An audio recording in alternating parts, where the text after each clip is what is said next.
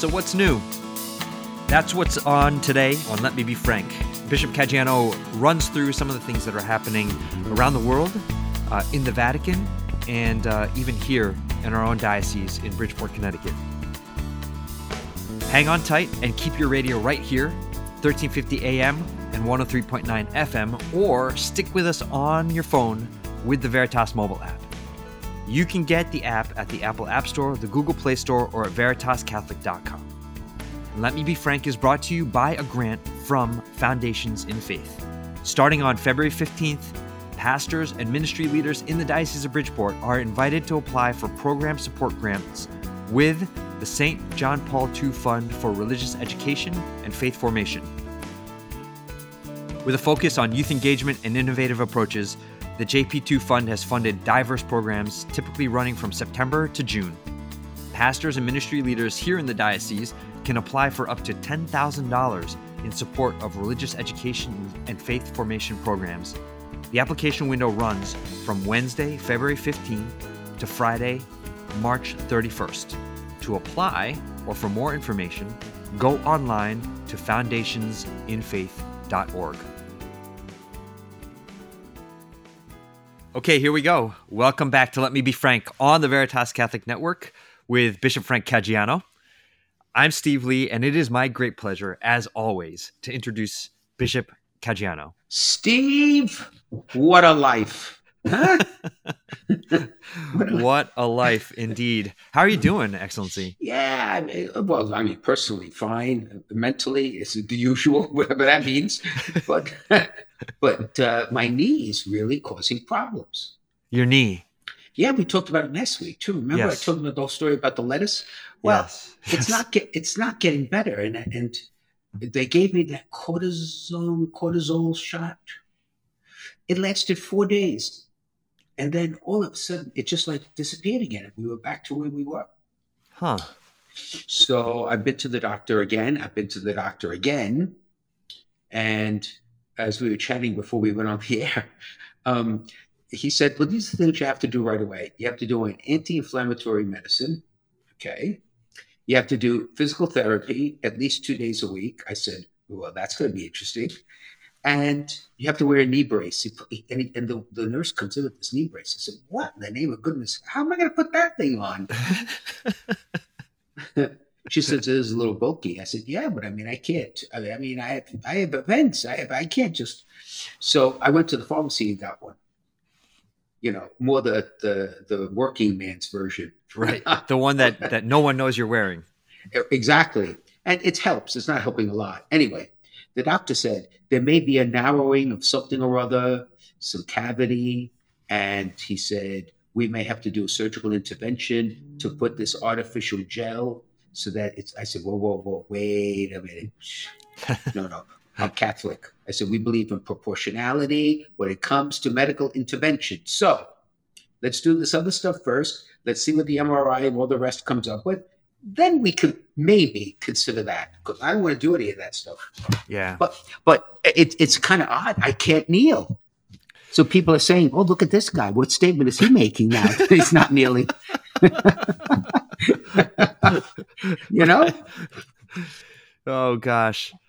Yeah. And it's amazing. You know, you say about access to the disability, which is extremely important. And it's a really, I mean, besides legally required, it's just out of justice. But there are a lot of churches that I've been to where there's an awful lot of steps. Oh, boy. And I can't go up steps easily. Oh, no. Gosh. No, I'm hanging on to the guardrail for dear, you know, like the handrail for dear life. Some of us think I'm drinking. Really, it's kind of sad. Oh my goodness, you're not old enough for all these problems yet. No, I'm 63 years old. Can you imagine?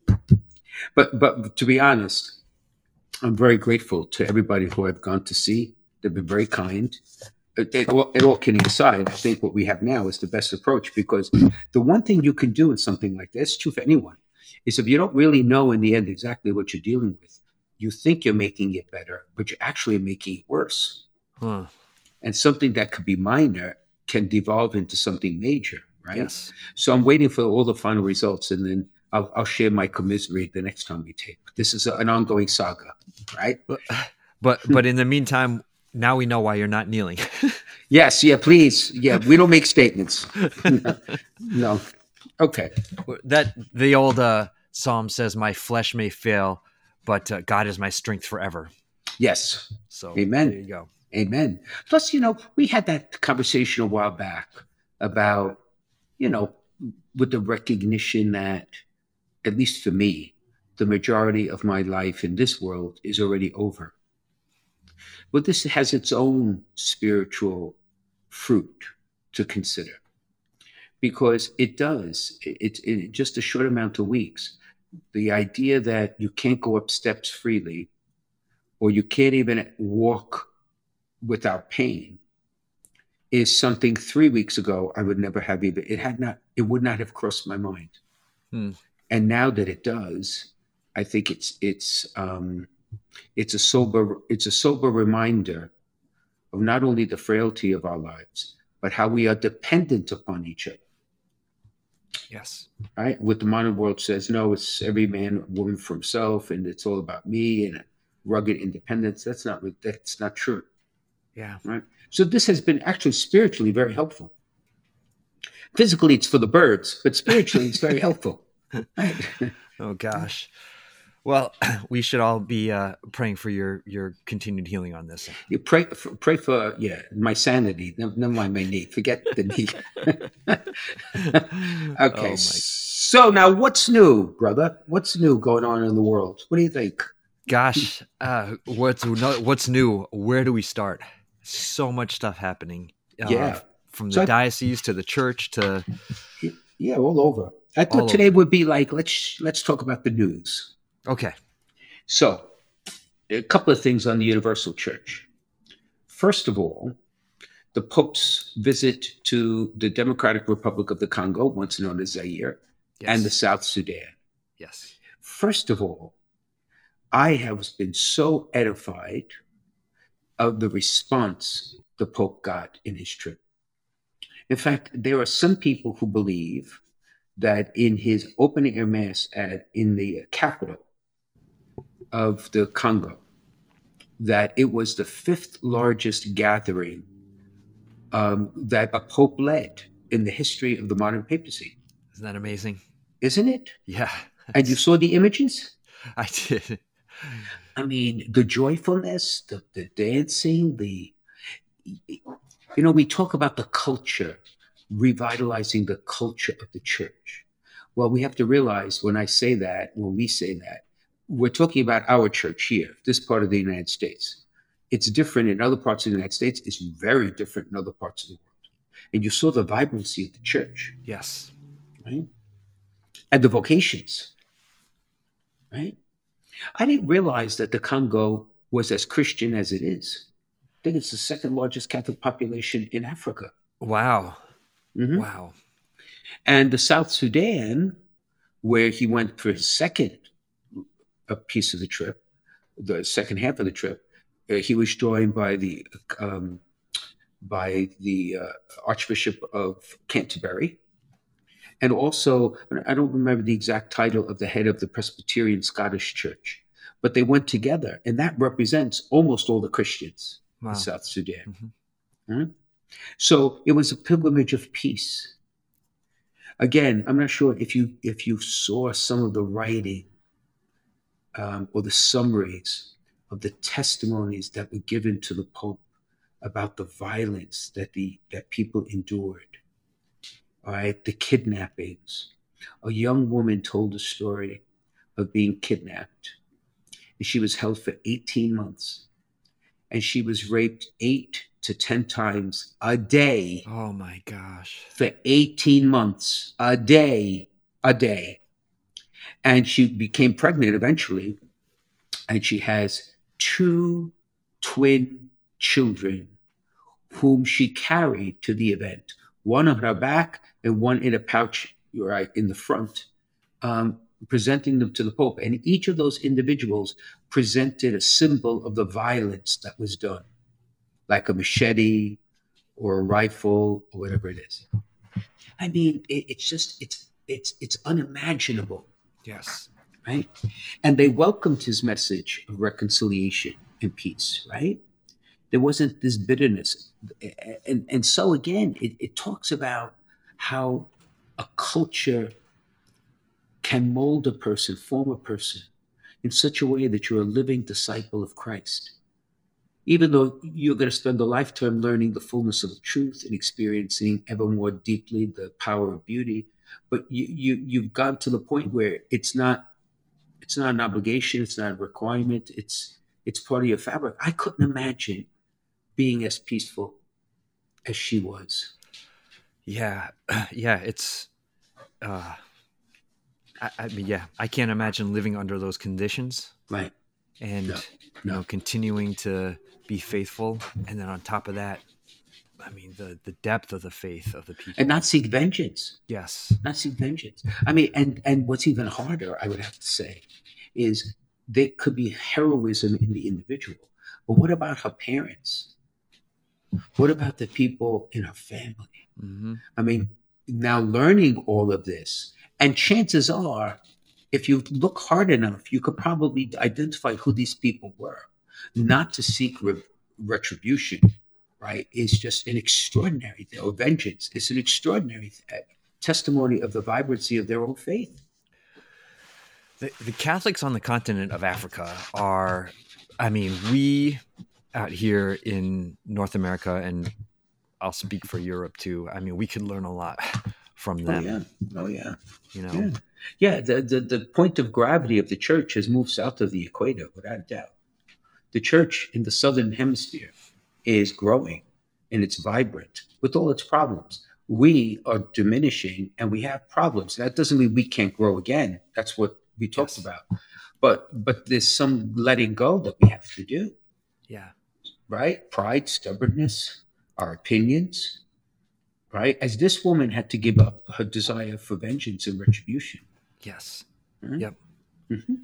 I think I read that some of the countries in Africa, they have weekly mass attendance of well above 90% of the Oh yeah, Catholics there. yeah. I think the Philippines is still in 56 or 60 something percent Okay, of the baptized go to mass. okay. And France, it's 1%.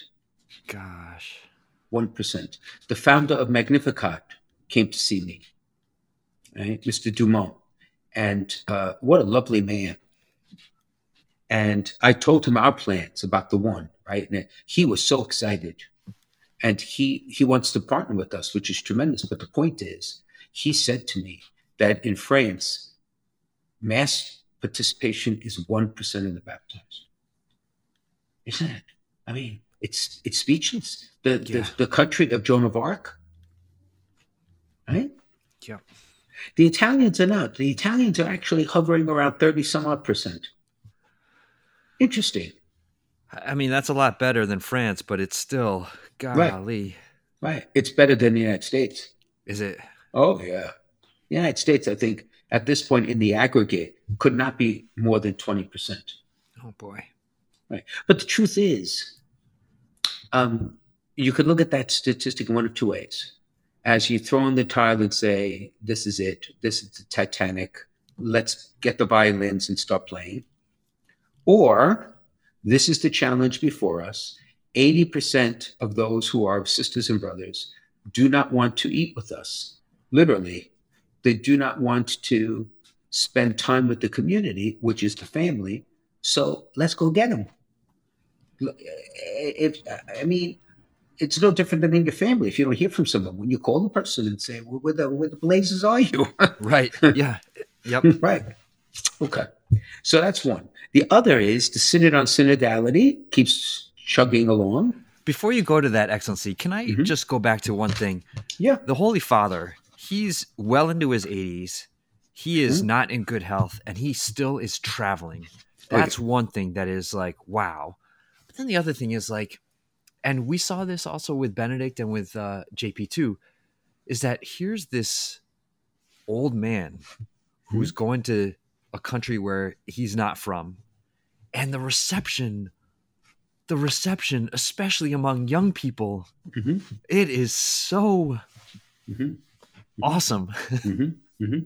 Yeah, it is. And I'm sure it gives the Pope tremendous encouragement, right, to do that. Sure, it's a great sacrifice. And eventually the Pope will not be able to travel. Just age will not prevent him. And at that point, he had said, if he's still alive, that would be the time he would give serious consideration of whether or not he can govern the church. Because governing the church is not governing the Vatican. Governing the church is governing the whole universal church. Yes. Right. Yep. Yeah, I think, well, we'll see. I mean, but again, medicine is different now. Travel is different now. I mean, he doesn't, you're able to get on a plane in a wheelchair, come off the plane. 30 years ago, chances are you couldn't do that as easily. It's a different world too. But it's so good for the church and the local churches around the world to see the Holy Father. Oh no, without a doubt. And it's not Jorge Bergoglio, Right. or whoever else it may have been, Karol Wojtyła. It's the Pope. It is Right. the successor of Peter. Yes. Right. Yes. And the interesting thing is, I just registered for World Youth Day. Okay. I thought I had registered, but I got this note saying you haven't registered. So I said, oh no. So I'm going. We're going to bring maybe about 55 from the diocese, maybe Cool. more.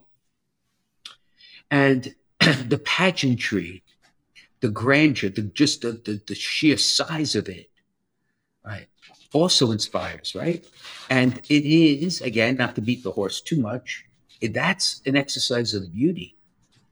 When you go to Rome and go to a papal mass, even the simplified way that Pope Francis, nonetheless, there is a pageantry to it, and there's a beauty to it that inspires people, right? Because remember, beauty is order, proportion. So, yeah, very much so. Very much so. So that the Pope traveling is an essential part of his ministry now in the modern world. Yeah. Right? Okay. Now, so let's talk about Prague. Synod on Prague. Yeah. Oh, well. Well, tell me. Yes. Well, isn't that where the European portion of the Synod on Synodality is beginning? Oh, yes. Yes. Yes. Yeah. The continental phase. Yeah, the continental phase. Well, the Synod on Synodality is chugging along. Cardinal Grech had sent a letter to all the bishops of the world, reiterating the fact that there is no preconceived agenda, that when people say that, this is just a ruse because there are things that need to be addressed, and he said none of that is true, that the process really is a listening one. That's why it's a 2-year process, right? As to what is not what you want, what is the Holy Spirit prompting us to address in the modern world? And that was very reassuring, actually, to read. It was addressed to all the bishops. I'm hoping he'll address a general letter to everyone, right? To kind of assuage some of the fears that people have that this is something that has a deeper ulterior motive, which is just not the case. And I am not certain when the delegates are going to be chosen. They may have already been chosen, for all I know. But the other thing he pointed out was that the bishop's role in this is extremely important.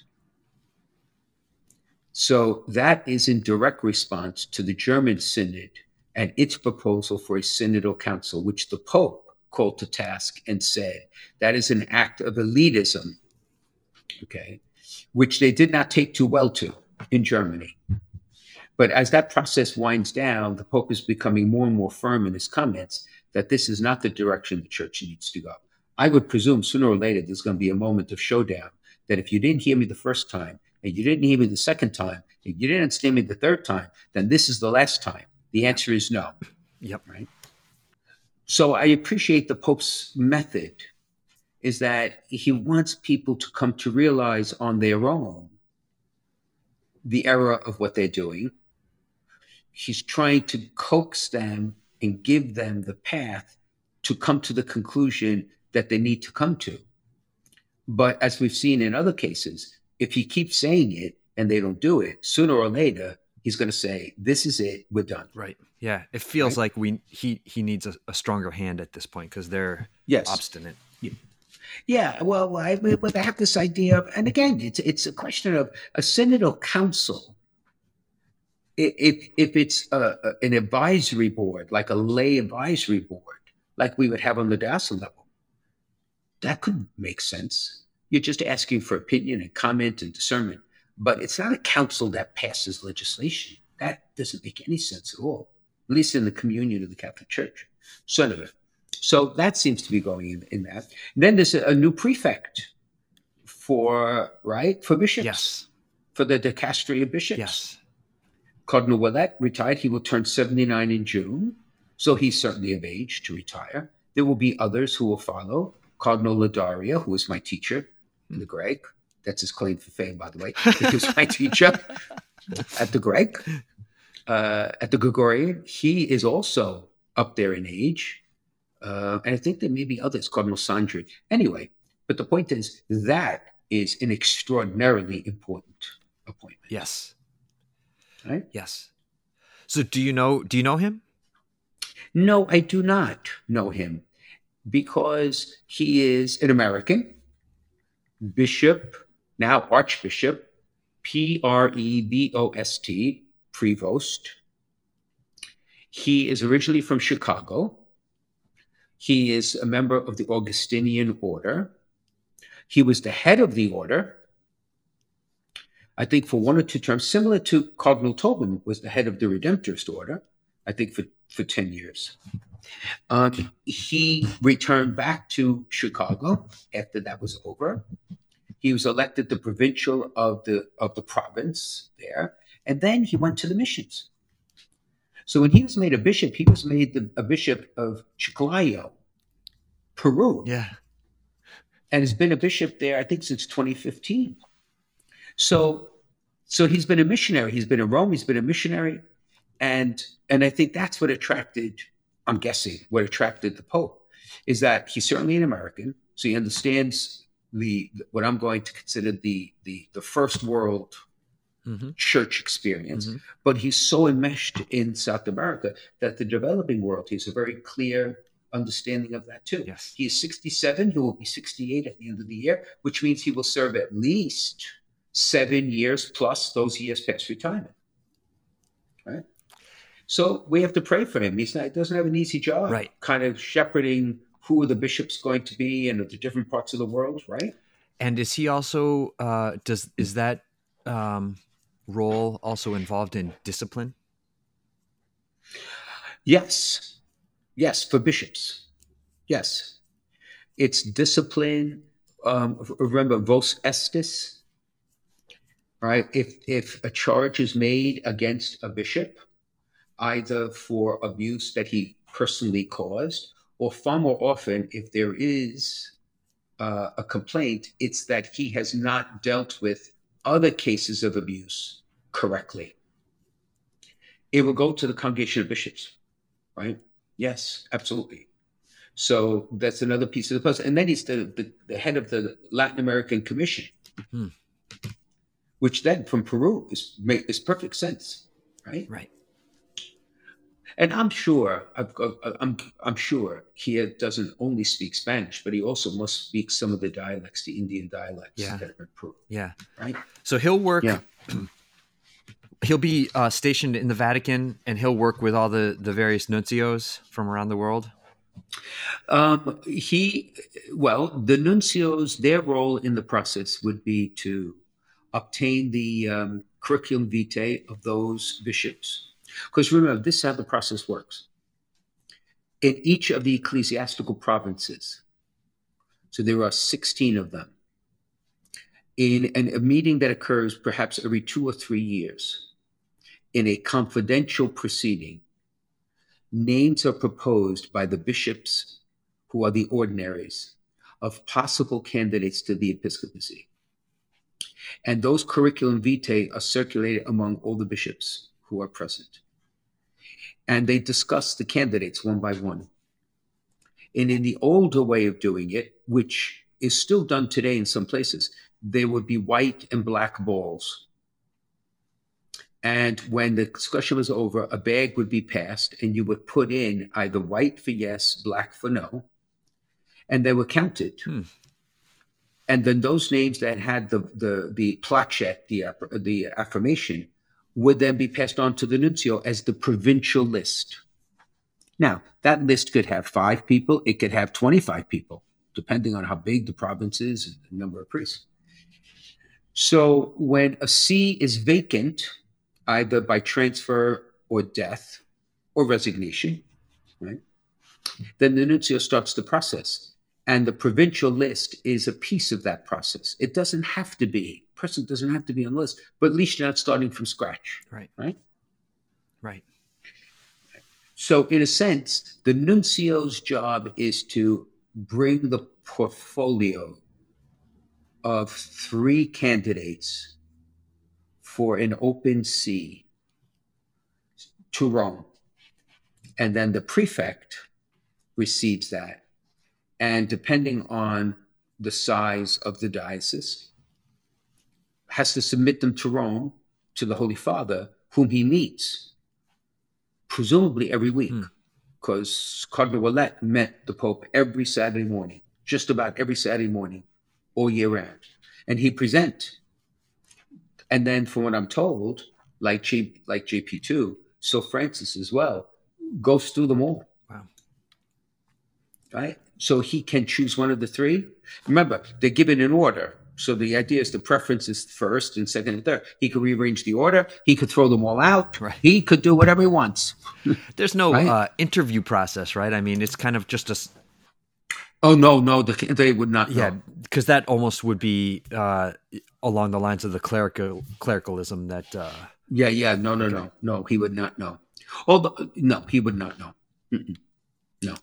So interesting. Yeah. Then the other thing that happened in Rome, do we have time before the break? Yes, sure. Okay.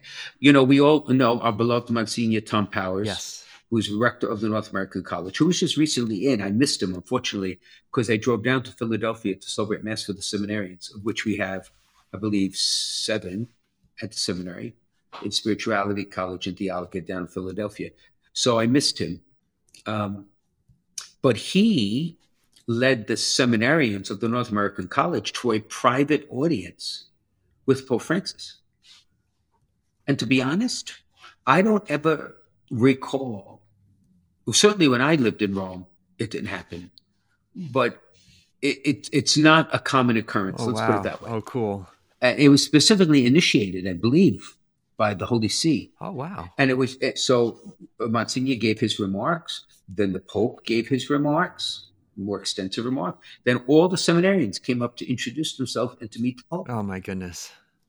Which I think as a seminarian must be like a thrill. Yeah. Right? And then I believe it was the same day that Cardinal Pell had his funeral services at St. Peter's, because they went from the audience with the Holy Father to the Mass for Cardinal Pell. And Cardinal Pell was a friend of the NAC, of the North American, had stayed there. There are Australian seminarians there, actually. Yes. Yeah. Which I think he started.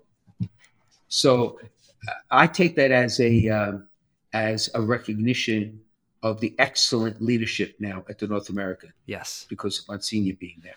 Even though I miss him very much here, but he has a higher purpose there, and he's doing a phenomenal job. Yeah. As well. All those seminarians are so blessed to have him. Yeah. And those numbers will grow. Yeah. Without a doubt. Okay, so let's take that break now, Excellency. You're listening to Let Me Be Frank on the Veritas Catholic Network, and we'll be right back.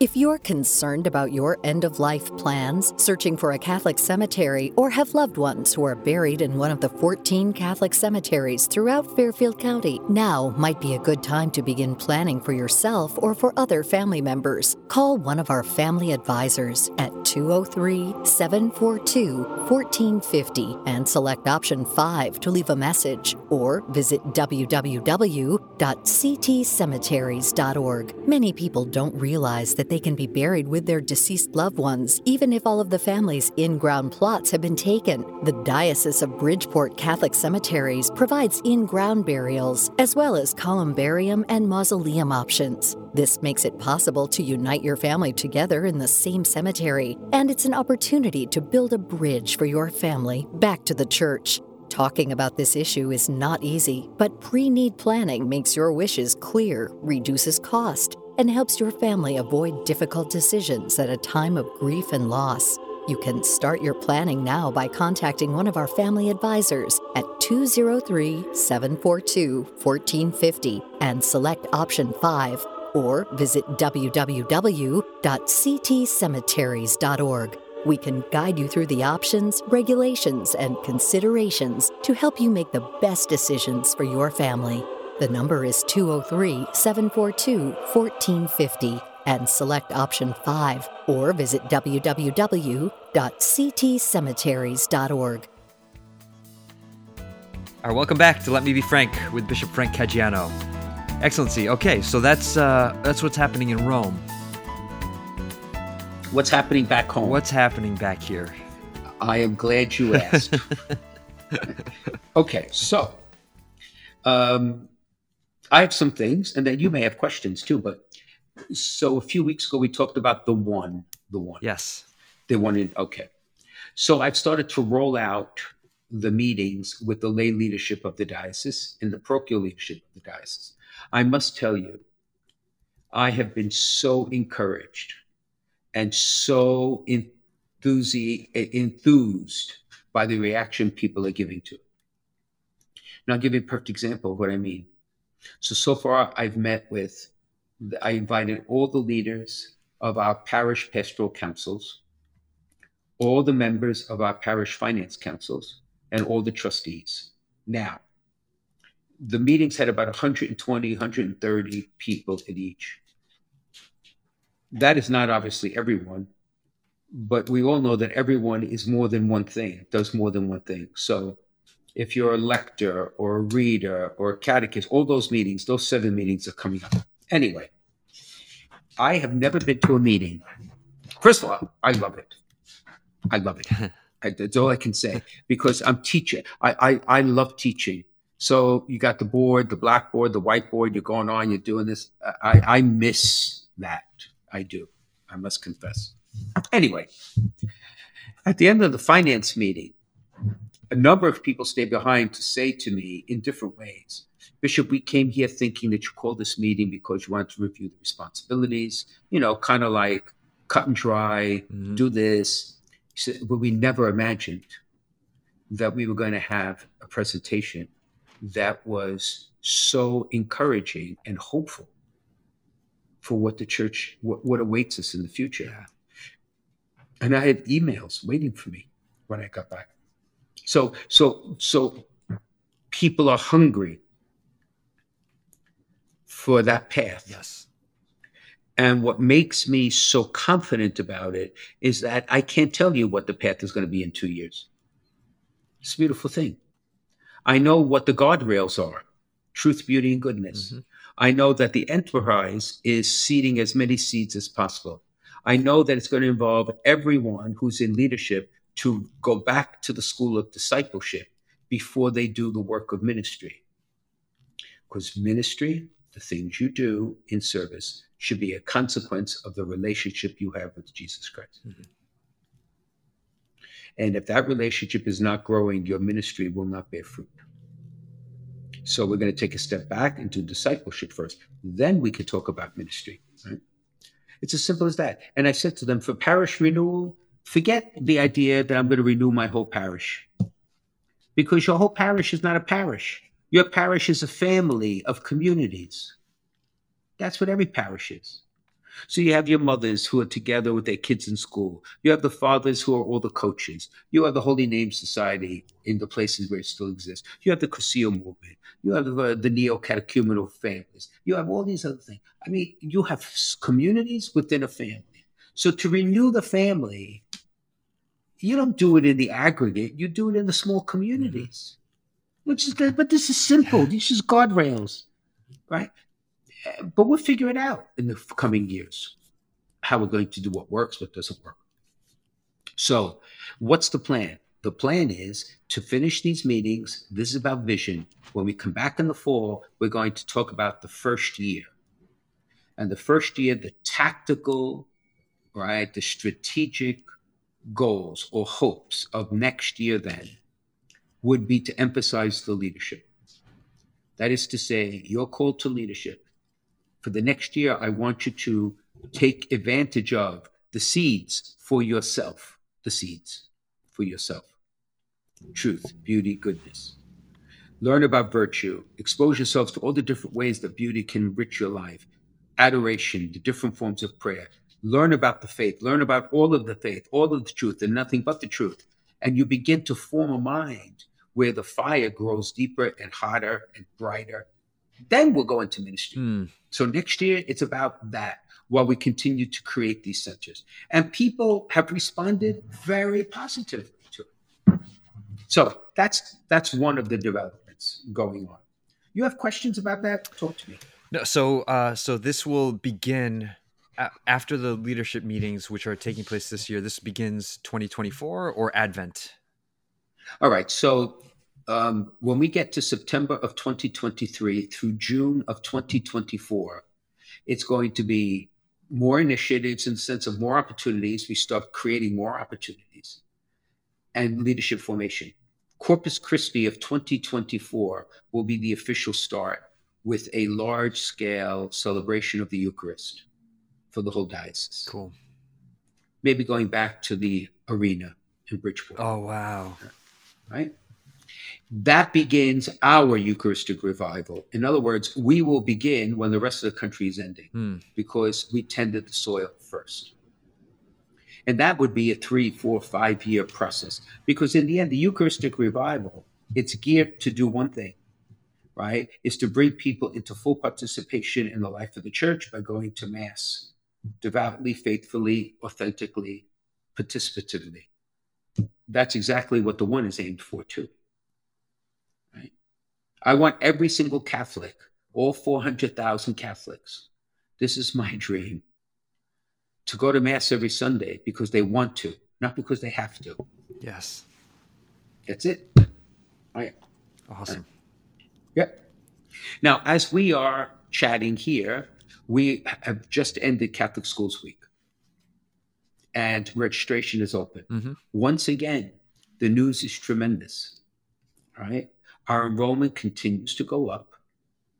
And even though there may be one school where there are some troubles with enrollment, everywhere else it is growing or stable, one or the other. So in a sense, we've begun a renaissance of our schools. And some of the schools that, were just starting, like Regina Pacis, a number of years ago, Cardinal Cum, or Mater Salvadores, they're all growing. Yes.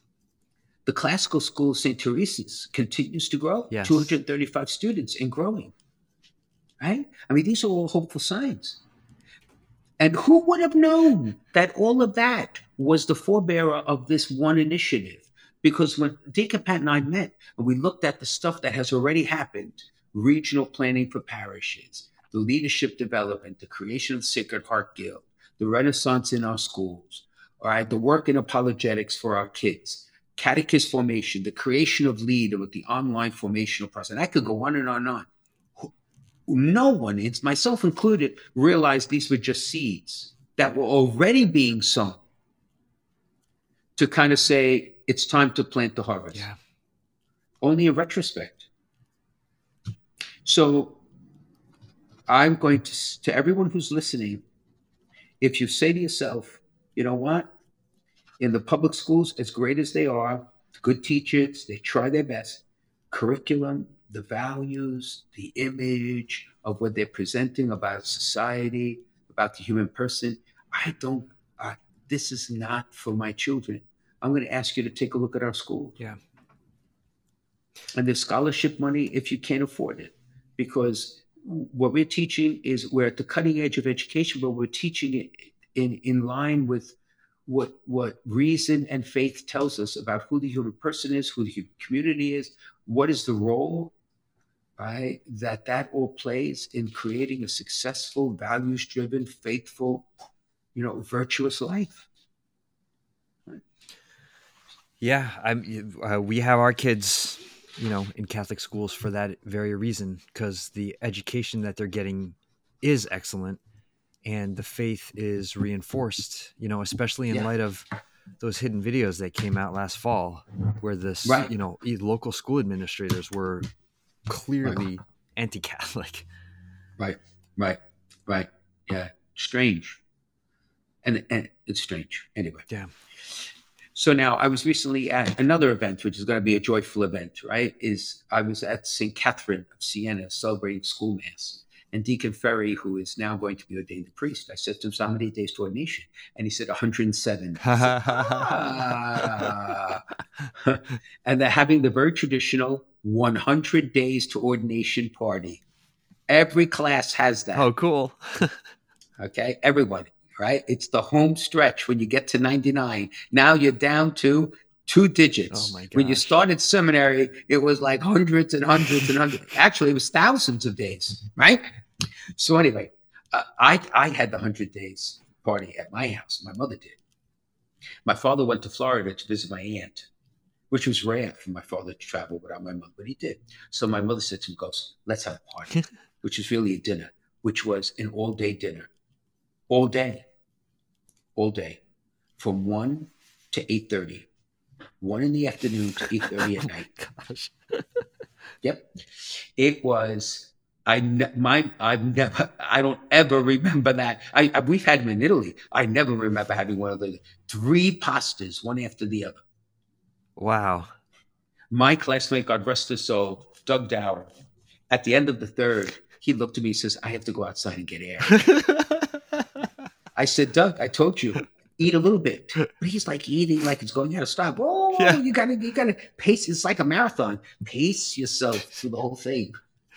It's probably your mom's food was so delicious, though. It's probably hard to do that. If Oh my gosh. Oh, she loved it. Oh, she loved it. Anyway, but I tell you, so May 20th, I think, at least in my time, right before I came, I think there was an ordination of 6 or 7. But this is the largest class I will have the privilege to ordain, 6 men. How many? 6 Awesome. to the priesthood. Each of them remarkable men, each of them very different. This is really an historic moment. You may say, well, Bishop, this could be a fluke. No, not really. And I'll tell you why. Because we have 26 seminarians. We have 3 or 4 men already with applications for next year. I'm meeting a priest after our recording that there are 2 others he's bringing who he says are phenomenal men, right? So the tide is turning, my friends. The tide is turning. And the greater the opposition that culture gives us and society gives us, the more young people, men and women alike, for priesthood, diaconate, and consecrated life, are saying, I don't want mediocre, and I don't want to be part of the crowd. Yep. So if this is going to cost a lot, great. Yep. Because that's what I was made to do. Mm-hmm. So all those festivities are going on, all those in the background to get ready for that. It must help that young men and teenage boys can look around the diocese and see new priests like Father Blaui and Father Lomnitzer, and even priests who have been around for a while like Father Kachuba and Father Gill, and just be like, yes, these guys are the real deal. Mm-hmm. Mm-hmm. Yeah, exactly. And allow me just to fill in the picture. Equally important are older priests who are true father figures Yes. to these young men. Yes. Right? Because all those you described are really brother figures. Father figures have an enormous influence. Right? And that's why as we grow older, I look at my own life as I've grown older. Please God, I've grown a bit wiser. Right? But I've also become more comfortable. Right? And not that I was not comfortable before, but I am more unfiltered, maybe is the word. So you really get to know Frank Joseph Caggiano, right, in a very personal way, which could inspire some and frighten others. But the point is, That's a good thing. yeah. But I think as you grow older, more of you comes out because the ministry of being a priest is not an add-on. Yeah. It becomes the fabric of your life over time. Yeah. Right? Yes. Yeah. Yeah. Without a doubt. No, the interesting thing too is for the permanent diaconate, we have 9 men, Wow.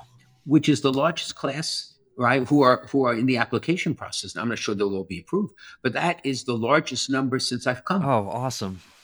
Right? Of all different places, geographies, men who speak English as their first language, Spanish as their first language, Creole as their first language, and also speak English. I mean, it's remarkable how all of that has been changing in the last few years. Yeah. Wow. Mm-hmm. How long is the diaconate process? So you would be an aspirant for a year, and then you would begin formation. And the formal part of formation is the 4 years at Dunwoody, right, with weekend work as well. So it could be as little, like I would presume, as roughly speaking, I would think from beginning to end, it's a 5-year process, more or less. It's a 5-year process. And men should be, is there a minimum age? 50, 55? I think the law says you cannot be ordained to the permanent diaconate before you are 35 years of age. Wow, okay. So theoretically, you could start at 30. However, most men do not start that age because if you have a family and you do have children, they're very young, and it is a huge sacrifice on a wife to have her husband out 2 nights a week, and every one Saturday, a complete Saturday every month, and you have a 3-month-old. And how about for the priesthood, men? Oh, what's the what's the age and what's the time frame? The PPF 6, Program Priestly Formation 6, is very interesting. It's modeled on the RCIA. So the stages, there are 4 stages, and prescinding from the nomenclature, right? Because basically the intuition is that you begin with a period of intense discernment and spiritual formation. So let's call that the propedeutic year. And in that time, whether you are 19 years of age, coming out of high school, going into college, or whether you're going into pre-theology, which means you already have your college degree, but you have to do the 2 years of preparation before you go to seminary. 1 year of intensive prayer, education, centered on catechism, the scriptures, but most especially gospel retreats. All right. Then you have your philosophical studies, right, which would be for 4 years. You need your degree, your bachelor's degree in philosophy. And perhaps, like some of the seminaries have dual degrees. Then at that point, you would enter the theology. Now, there's an integration period at the end that originally was imagined to be another year. So that would have been 1 + 4 + 4 + 1. But the United States bishop said that's just going to be too long. So Rome gave permission for that synthesis here to actually be the last 6 months of what used to be for theology. So in effect, the theologate, when you graduate from college, is 3.5 years now. All the material in the other semester was put into the other 7. And a synthesis period where you're already a deacon, and then you would move on to be ordained a priest. So it is 9 years from college. If you already have your college degree in philosophy, then it would be 1 + 2 + 4, so 4, 5, 6, 7 years. I think variations too. I mean, there's variations of stuff. Yeah. Right? Like, for example, if I have my degree in theology and my degree in philosophy, then it could very well be do the spirituality year, maybe a reduced pre-theology and a modified theology, depending on, right? So it's really, not that it's customized, but it has to fit the reality of the individual. Right. Yeah. Mm-hmm. Yeah. So that, and guys don't respond negatively to it. It shows you the generosity of their hearts. Yeah. So all of that's going on. And then we have all our regional initiatives. And I mentioned to the pastors of Fairfield, I mentioned to the pastors of Norwalk, I will mention to the pastors of Stratford, which they will now hear if they will listen to this podcast, is that there will be money available to pilot their regional initiatives. So that money is not an object that would prevent it. Either hiring staff who could run a regional middle school, high school program, whether it's in Norwalk or Fairfield or Stratford.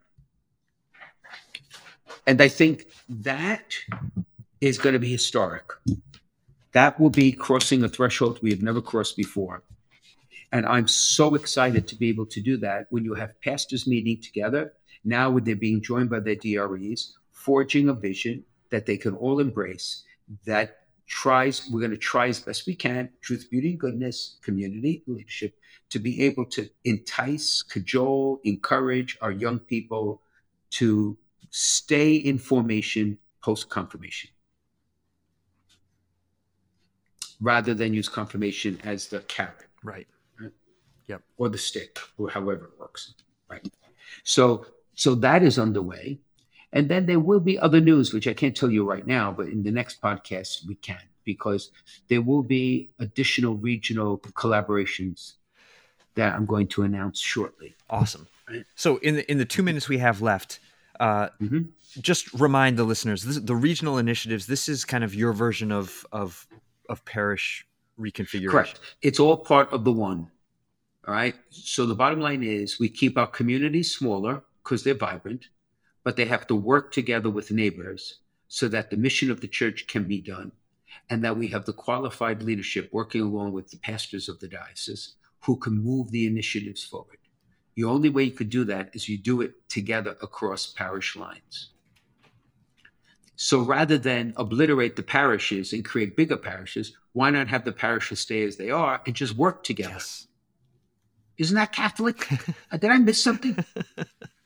And one other thing we have to do before we break, the Carmelite Sisters. The Carmelite Sisters have begun work, the renovation of the rectory at St. Emery's to be their monastery. Yep. I think they're on track to come, please God, sometime in March.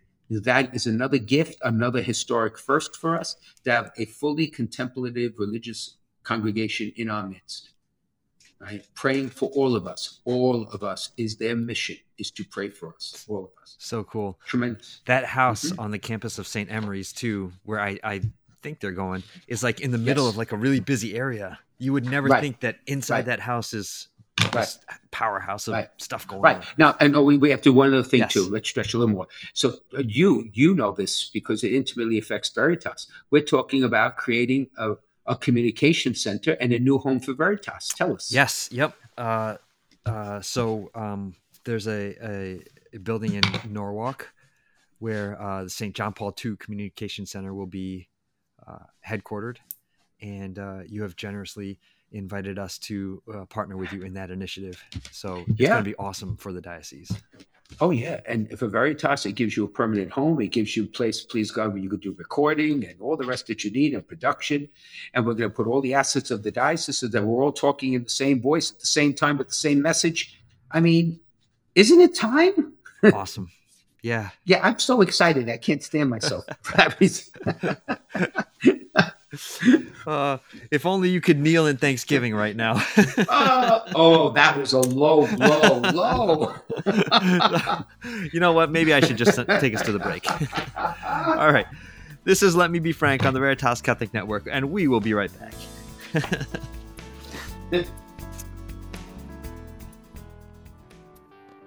Hey, it's Matt from Restless on the Veritas Catholic Radio Network. Each week on Restless, we young adults restlessly seek the face of Christ in today's crazy and mixed up world. Join us each Friday at noon on 1350 AM, 103.9 FM, the Veritas app, or wherever you get your shows. Hope to see you there.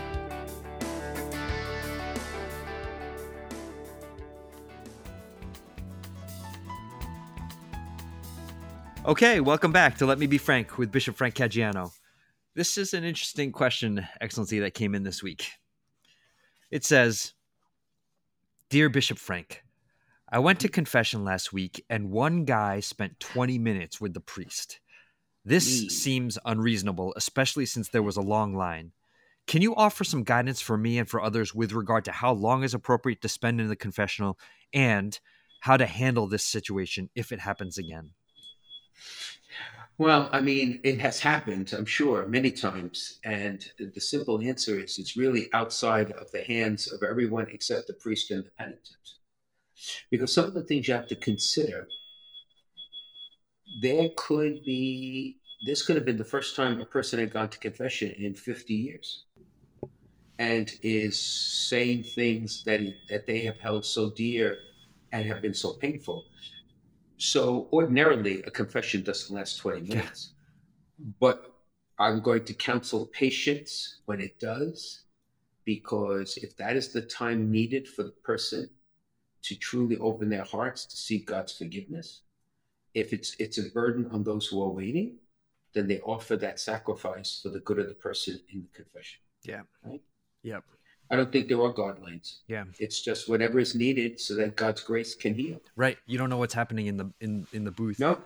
And you don't want to give yourself another thing to confess when you get in there, right? Oh, I lost my temper. Yeah. Or my impatience. Yeah. Of course, the most important thing is that you don't hear what's going on. Because we've all heard horror stories of priests who are deaf. Oh my who are goodness. screaming in the confessional. Oh my goodness. Yeah. Okay. If you have a question for Bishop Frank, send it in on social media, or you can email questions@veritascatholic.com. Bishop Frank Caggiano is on Facebook, Instagram, and Twitter, and so is Veritas Catholic Network. And we'd like to thank Foundations in Faith, the sponsor for this show. It's a grant from the St. Therese Fund for Evangelization that makes it possible for us to bring Let Me Be Frank to you. Foundations in Faith is committed to supporting and transforming pastoral ministries in the Diocese of Bridgeport, and you can learn more about their outstanding work at foundationsinfaith.org. This was fun, Excellency. I was a little nervous, but Yes, it was. It was a little nervous. Because you like everything. We're going to talk about this. Yes. And this was an experience of the power of the Holy Spirit. I tell people that once in a while you do this to me, Excellency, and they turn out to be some of my favorite episodes. So. Oh yeah. It's unscripted, completely unscripted. Which yes. I love. Okay, we'll get serious now. Next time, no more news. Okay. So may I ask for your blessing before we go? Certainly. In the name of the Father, Son, and the Holy Spirit, amen. May the Lord bless you, and may he protect you, and may the guidance of the angels always keep you close to our Father's heart. And may the blessing of Almighty God, the Father, Son, and Holy Spirit come upon you and remain with you forever. Amen. Amen. So I will see you, my friend. The countdown to Lent has begun. Yes. So I will see you on the threshold of Lent. Sounds good. Thanks, Excellency. Yeah. All the best to you. Ciao.